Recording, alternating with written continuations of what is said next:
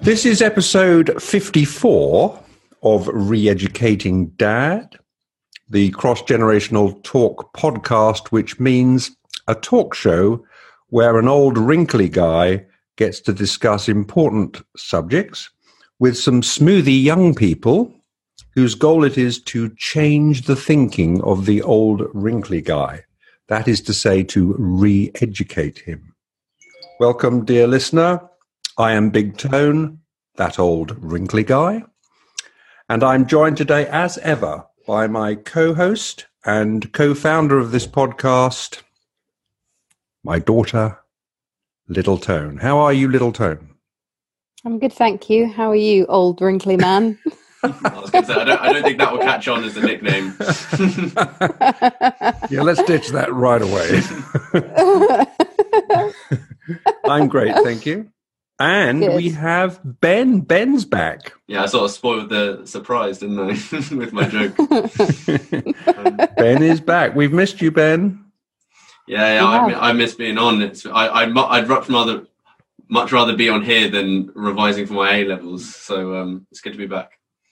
Yes, so Ben is my grandson, and you've been away studying for your A-levels. So yeah, you've got some news. You've got some news about how you're getting on so far, haven't you? Yeah. So I got an A in my history and a B in my biology, which is perfectly fine for my requirements for uni. So all going well so far. Okay. Yeah. Well done. Thank you. That's good. Well, we had some, I don't know if you managed to catch any of the podcasts that we did while you were away, Ben, but last week we had a fascinating discussion about the acquittal of the Extinction Rebellion protesters who smashed the windows in the Shell building to draw attention to their campaign. And we were joined by Little Tone's big sister. Much well reviewed, I heard. Yes. From we had some great feedback, and it was really, really good. She helped one of the protesters with his trial presentation, and in fact, in the end, all the protesters were acquitted by the jury, using a concept which the Americans call jury nullification. Have you heard of that, Ben? No. So it's when the jury basically says, we don't really care what the law says, we're going to find them not guilty. Because they really did, all but one of them really didn't even have an arguable legal defense. So it was quite a momentous outcome, and we were able to hear all about it from an insider, as it were. So that was really fascinating. So one of our listeners has suggested that we talk about the so-called cancellation of Noel Clarke. So Noel Clarke, I had never really heard about him, I'm afraid, heard of him. But essentially he has been, 20 women have come forward. 20? Yeah. 20 women have come forward with allegations of sexual harassment against him. So it's... Sorry. Do you say harassment instead of harassment? Yeah, I say harassment, yeah. Yeah, because that's, that's the proper way of pronouncing it, but whatever you like. Potato. So it's kind of similar to other cases that we've seen, where, actors or famous people have been accused of using their position of influence and power to essentially, how would you use it? What would you say? Use inappropriate behavior. Manipulate is a good one. Yeah. People that they're more powerful, in a more powerful position than, and it now with the sort of so-called Me Too movement that has led to perhaps given courage to people who can come out with their allegations. Very often they're quite historic allegations, in the sense that at the time, the people that had the complaints didn't feel able to put them forward because it might, adversely affect their careers, whatever.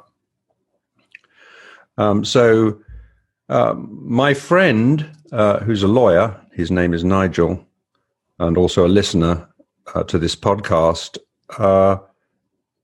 I think is very put out by this. And he says, look, the thing is that, well, because let's just say BAFTA actually, this guy had won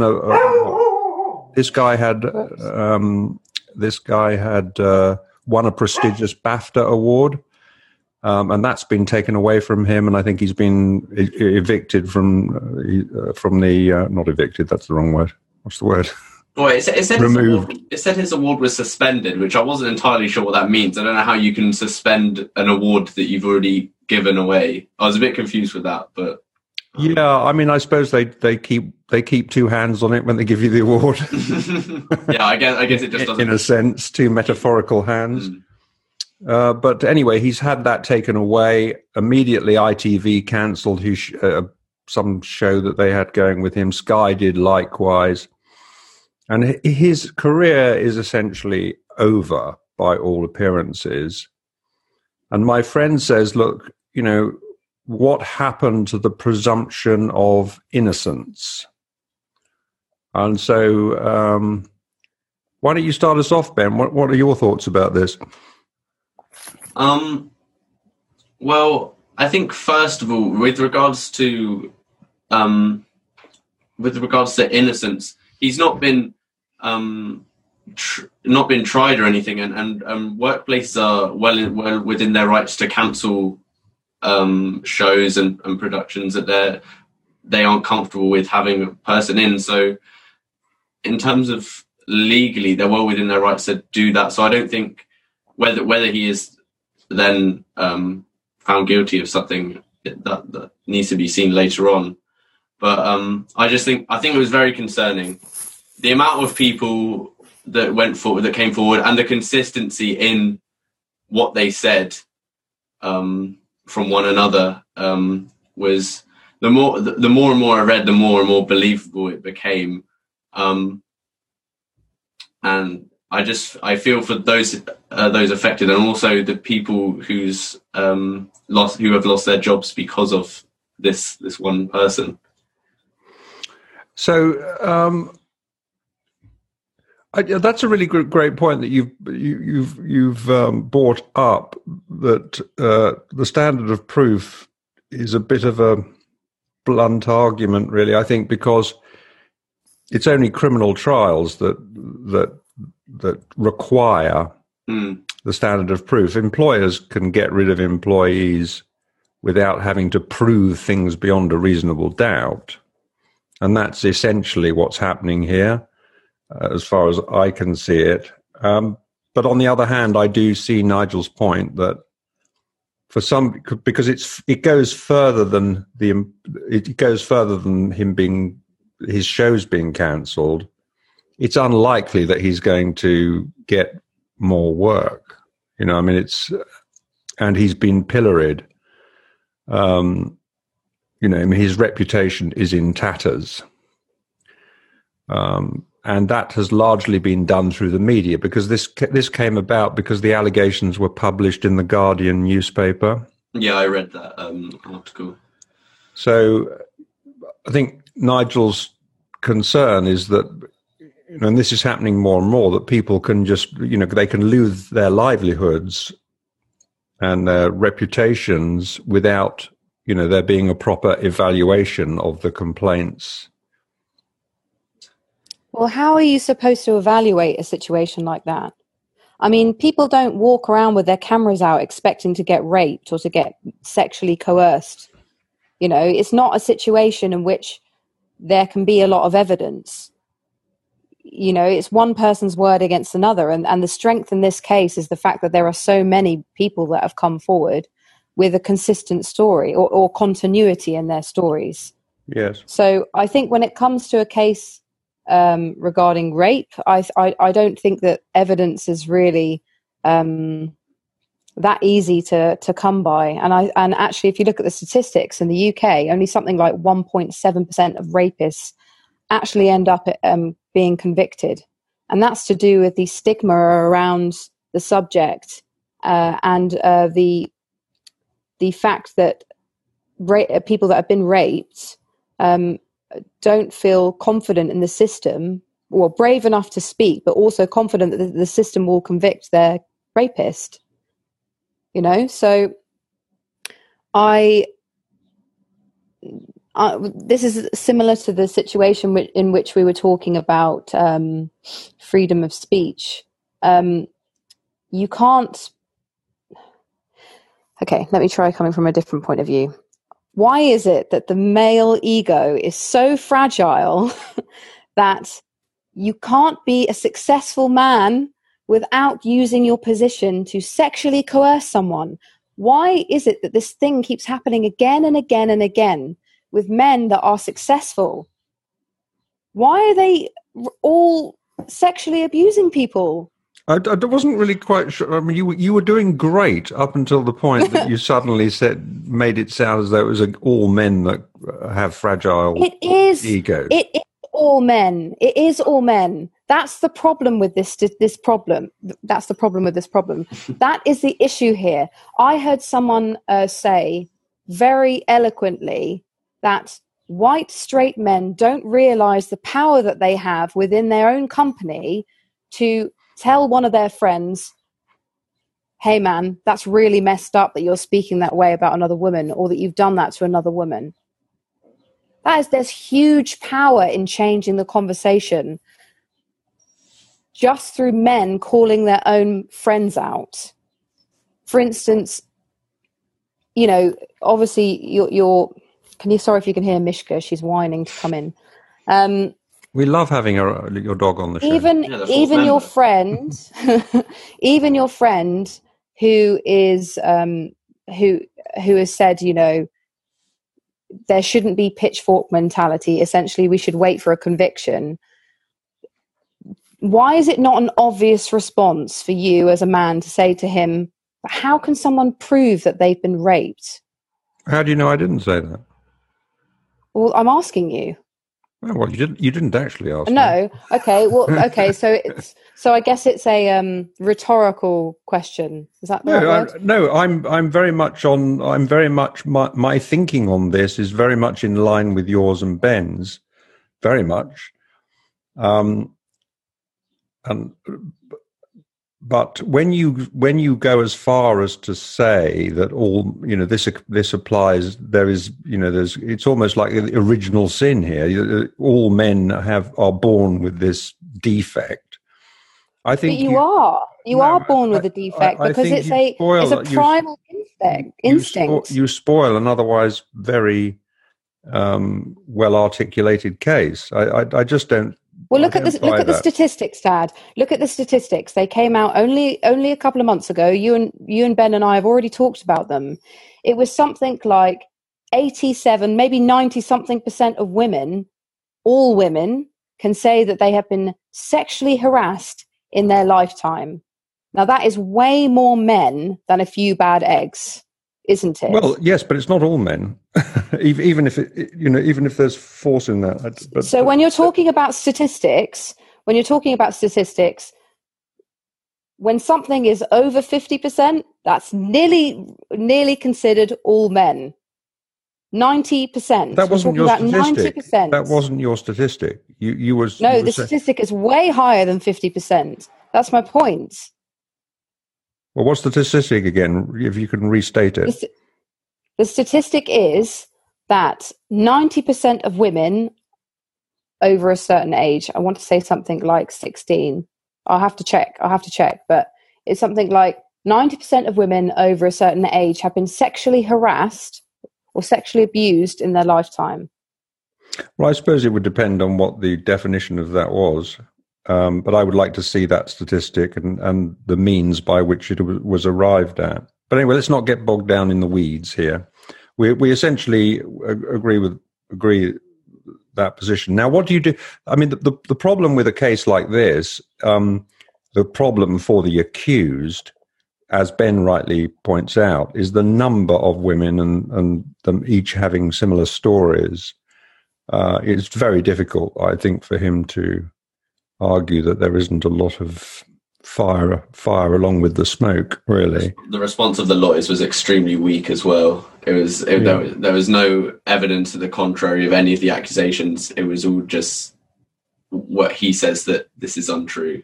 So what do you do? Yeah, absolutely, Ben. But so what do you do when it's one accuser?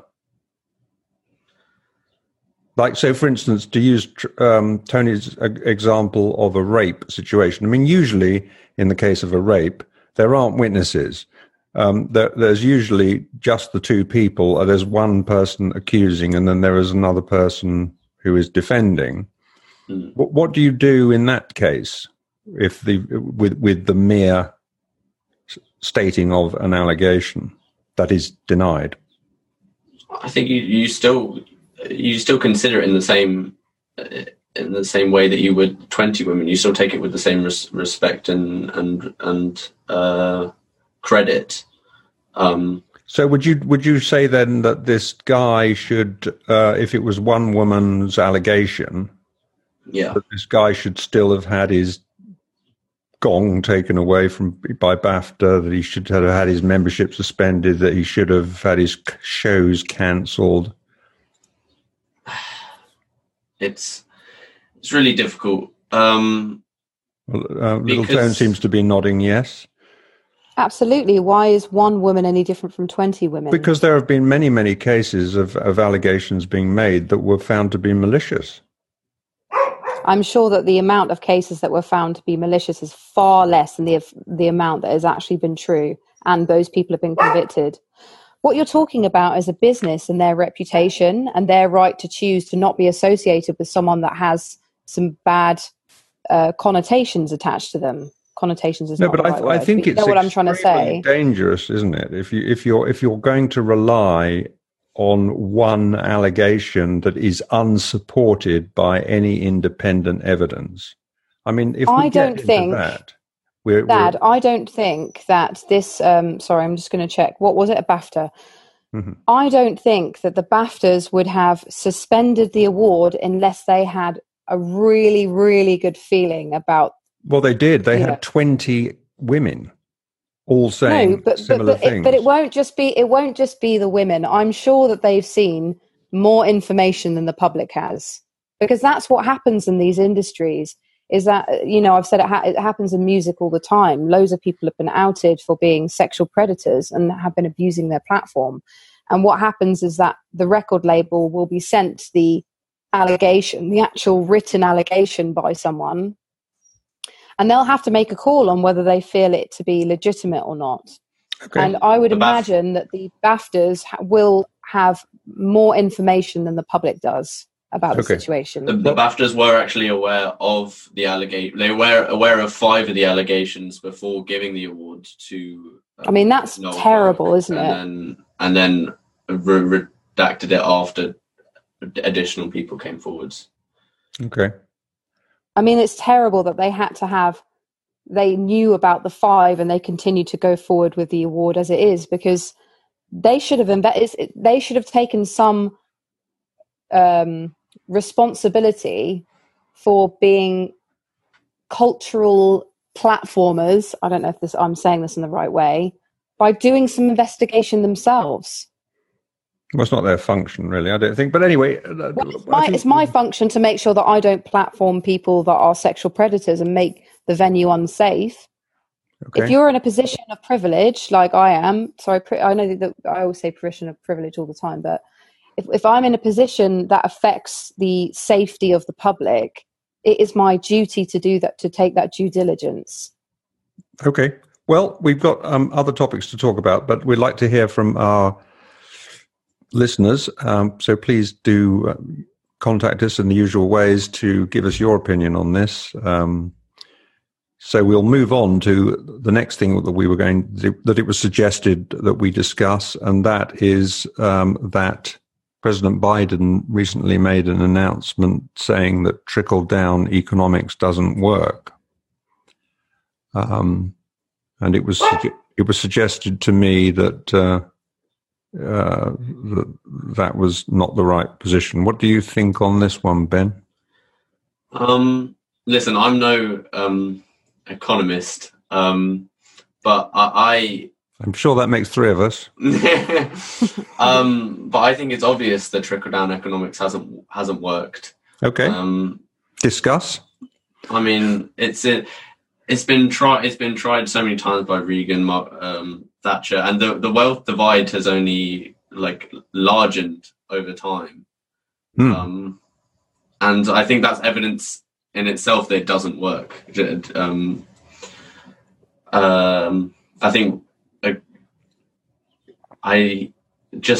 I think it's just used as an excuse to not raise taxes on the wealthy, to be honest, and it has no credit. I think there have been plenty of economic theorists that have disproved it time and time again. I'm not sure how you could disprove it, because it has to be the case, doesn't it, that that wealth is only created by an entrepreneur starting a business, taking risk, and creating wealth through creating profits. I mean, the only way that anything is paid for is through profit, through wealth creation, isn't it?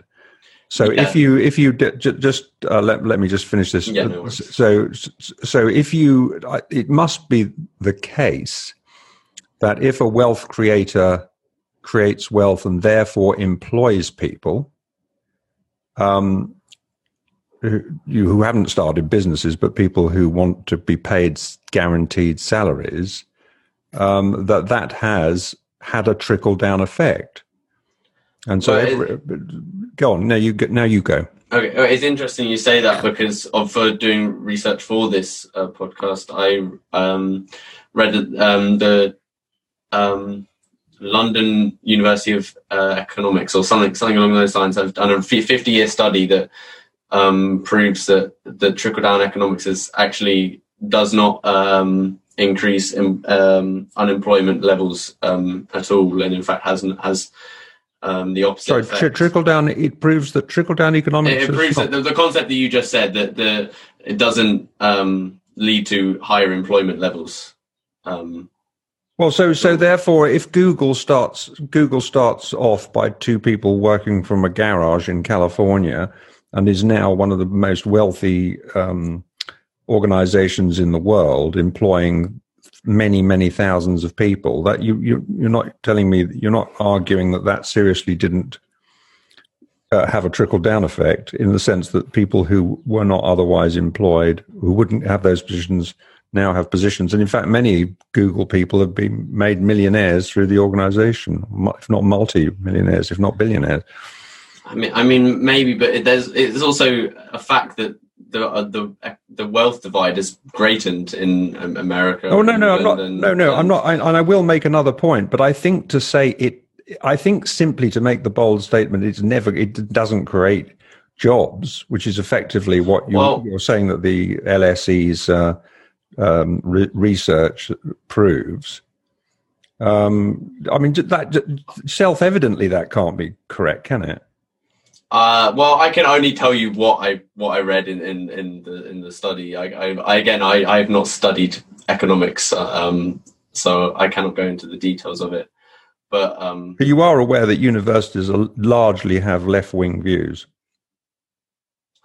Yeah. Thank fuck for that. Bleep. Sorry. We're gonna have to peep that out now. Because this is slated as a clean show. So note to Guianne, please bleep Tony out at that point. Yeah, go ahead. Now I've lost my thread, so go ahead. What, me? Yeah, why not? Weigh in without the foul language. Fine. I'm not an economist. I can't even say it. In economic I don't know what I am. I'm none of those things. Trickle-down economics generally doesn't work because cutting taxes for the wealthy doesn't mean that they will increase rates of employment, consumer spending, or government revenues in the long run, because there's no, what's the word? There's no one checking in on these companies to make sure that that Regulation. portion of money. Thank you. Regulation. There's no regulation. Thank you for being my witness. That's a different point, though, isn't it? I mean, no, your point. You asked whether trickle-down economics works, and I'm saying it generally doesn't work because there's no regulation to make sure that companies like Amazon are actually paying their employees fairly. That's where the disparity comes from. Yes, they provide jobs, but they provide them at below minimum wage a lot of the times, and because they're not regulated, and because I still think that's a different point. Employment are changing. I still think that's a different. Well, you said, does it work or does it not work? No, well, I mean, it sometimes works. What I would say is it generally works as a principle for the reasons I've already expounded, but there are serious problems with it. And one of them is the divide, the rich-poor divide, being so vast, as Ben has already highlighted. But so it works, but you need to have regulation, definitely. And the point that you've mentioned is definitely correct. I mean, I think of the Walton family, who are a very, very wealthy family in America who own Walmart, the Walmart organization. And yet Walmart, in many cases, as I understand it, there's been a sort of documentary expose on this, at least one, that the Walmart employees very often get paid so little that they require government handouts, which means that the taxpayer is effectively subsidizing the Walmart organization, which can't be right. Yeah, and the products are made out of tat, and they're made by children over in India, and they're shipped over, and they're destroying the oceans. It's an ecosystem of disaster. Yes, well, there's nothing. The trickle down economics doesn't work at all because everyone is being exploited, apart from the billionaire at the top. Oh, look at us with our lovely airplane, blah, blah, blah, blah, blah. Oh, don't worry, everyone else is dying on the sides, and the fish are dying in the water, and the poor children in India are melting their fingers off. It doesn't work. Yeah, but you do need people to employ other people. You need to incentivize them to do so, and not disincentivize them by having. But why do we need to incentivize people to be good people? No. Why can't people want to provide jobs that pay well, that create this beautiful, like I said, ecosystem that feeds back into itself? Why do we have to incentivize people to do the right thing? It's probably because they're all men. Probably because they're all rapists as well. Yeah. Sorry, bleep. But apart from that, okay. I'm on my period today. I'm really sorry. So finally, that was our second subject for today. And our final subject for today is, what do you think about Curtain Gate, Ben? What the bloody hell is Curtain Gate? Okay, so well, you explain, Ben. Why not? Yeah. So essentially, it's been recently exposed that Boris Johnson has paid. Well, he hasn't paid, but it's been paid £200,000 to redecorate his flat in number 11, essentially. And while he insists that it was his money, because essentially you're only allowed 30 grand in renovation costs for a prime minister. There's been some speculation as to whether it was donations from other Tory members, which is very illegal, because if there are donations made to a party, you have to publicize them, because otherwise they could be like bribes and stuff like that. Yes, Unless you're in the US, obviously. I think that fairly sums it up. Of course, he says that everything was done properly, and that he paid for it out of his own pocket. So the Sir Keir Starmer has been saying, yes, maybe you did, but who paid for it initially? That's the question that he keeps. He's such a boring man, that man. He keeps banging on about. Is it because you're a Boris lover, Dad? You still loving that Boris, are you? I do like Boris, yes. I am a Boris supporter. I am a Boris fan. Even though he can't survive without a £300,000 salary. But it is, actually, his salary is only £150,000, which is considerably less than the President of the United States, and is considerably less even than Ursula von whatever her silly name is of the EU. It's not. They're both bigger than bigger than our country. It's not a big. And he has like 20 children. but my love of Boris is not unconditional. Okay, so what I would say about Curtain Gate is that let's let the inquiries that are going on, one of which is being carried out by the Electoral Commission, very independent organization, let them come to their conclusions and let the chips fall where they may. That would be my position on that. Have you got? But how embarrassing is it that we have to you have to spend all this money and do an inquiry on him refurbishing a flat? Like, for God's sake. The public clearly don't care because he's doing really well in the polls. Sir Keir Starmer is going down the tubes faster than, I don't know, faster than something that goes down a tube very fast. I can't think of any simile. The public are very much behind the government and behind Boris, I think. So, but we'll find out in the elections that are coming up this week, right? Yeah, well, he's not getting my vote.